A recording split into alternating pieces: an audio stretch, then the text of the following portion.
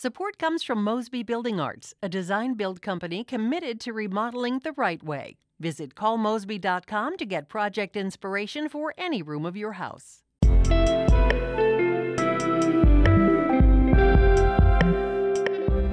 From the St. Louis Public Radio Newsroom, this is The Gateway. It's Wednesday, August 21st, 2019. I'm Rachel Lippman. Ahead on The Gateway, Major League Soccer has officially awarded St. Louis a team. MLS Commissioner Don Garber says it's a decision that's been a long time coming. St. Louis, with its incredibly rich soccer history, not only deserves an MLS team, but has earned one. But as Corinne Ruff will tell us later, there's a lot to be done before that team starts playing in 2022. First, the news. The St. Louis County Council is backing Metro's request to refinance debt and use the savings for enhanced security. St. Louis Public Radio's Jason Rosenbaum reports that the move comes as the council wants to take a closer look at the public transportation system's finances. The council gave final approval to refinancing bonds for the Bi-State Development Corporation, which operates light rail and bus services. Bi-State CEO Talby Roach says the plan will eventually save between $45 and $50 million.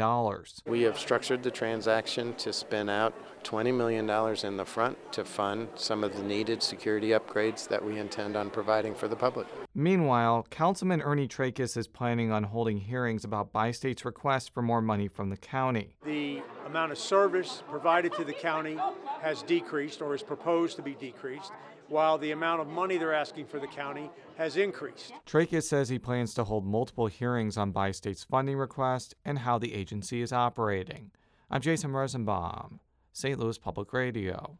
A judge in Cole County has temporarily blocked a new law that prevented local governments from putting stricter regulations on large farms.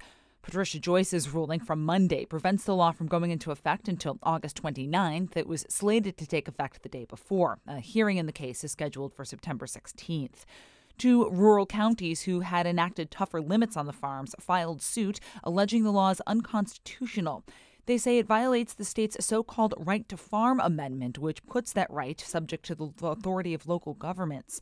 Governor Mike Parson's office is promising an aggressive legal response to Joyce's ruling.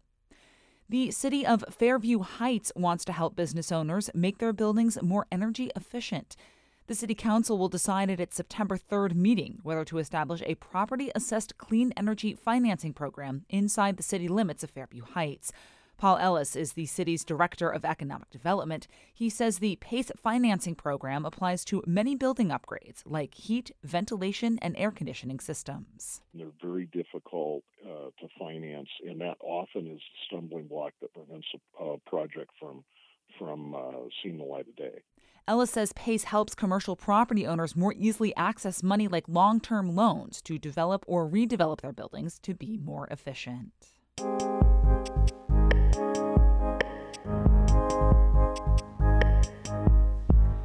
St. Louis will soon be home to a Major League Soccer team. The team is expected to begin playing in 2022. As St. Louis Public Radio's Corinne Ruff reports, it will join 27 other teams in the top-tier professional soccer league. St. Louis's MLS team may not have players, a coach, or a stadium yet, but it definitely has fans. These fans were in full force Tuesday during MLS's unveiling of the local franchise. In some ways, the local ownership team's pitch for the team came together quickly in just 10 months. But MLS Commissioner Don Garber says he's been looking for years for the right opportunity to bring a team to the region. St. Louis, with its incredibly rich soccer history, not only deserves an MLS team, but has earned one. In 2017, St. Louis voters rejected a separate effort to put $60 million in taxpayer money toward building an MLS stadium. But Garber has long said St. Louis is a devoted soccer city, so MLS knew it wasn't the last chance to bring a team to the region. When we lost the vote, we kind of looked at that and said that doesn't mean St. Louis isn't right. It means we went about it the wrong way. And we needed to huddle and take a different approach. Garber says the level of corporate support behind the winning effort this time around was key to bringing a team to the area.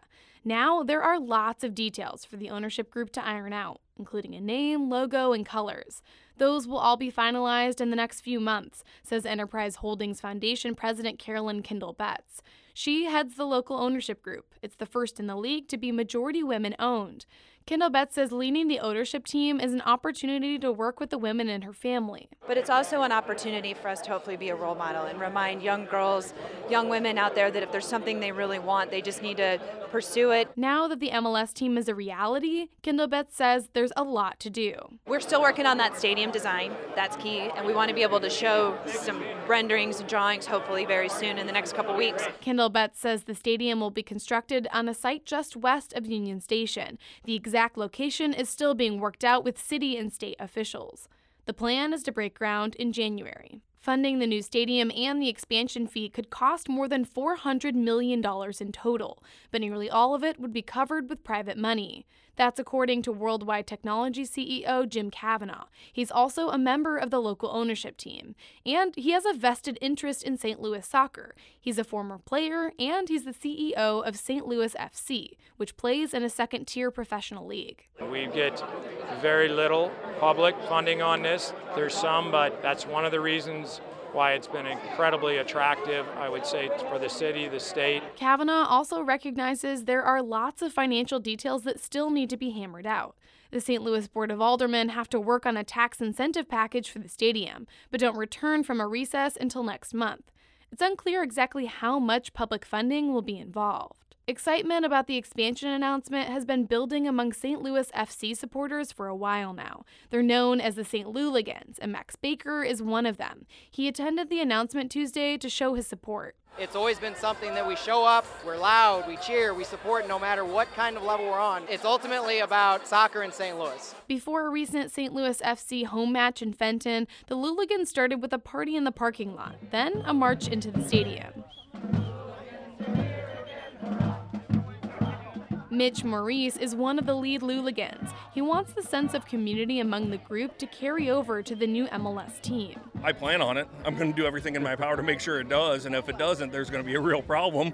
That is the important thing, that the supporters group starts the foundation of a successful soccer team in MLS.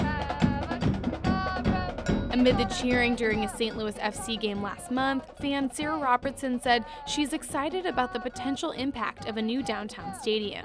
Concerts, there'll be chances for national team games, possibly, friendlies.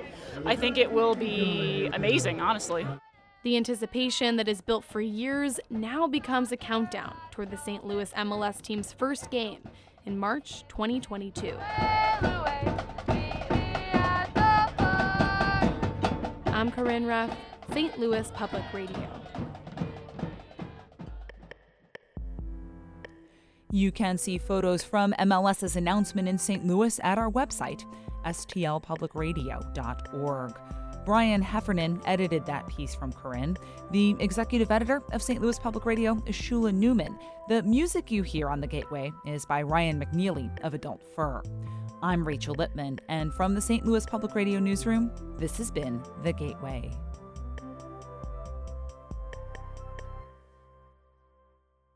Support comes from the Missouri Forest Products Association. Missouri produces wood pallets, railroad ties, white oak barrels, hardwood floors, and more. Details on the variety of products made in the state are at choosewood.com.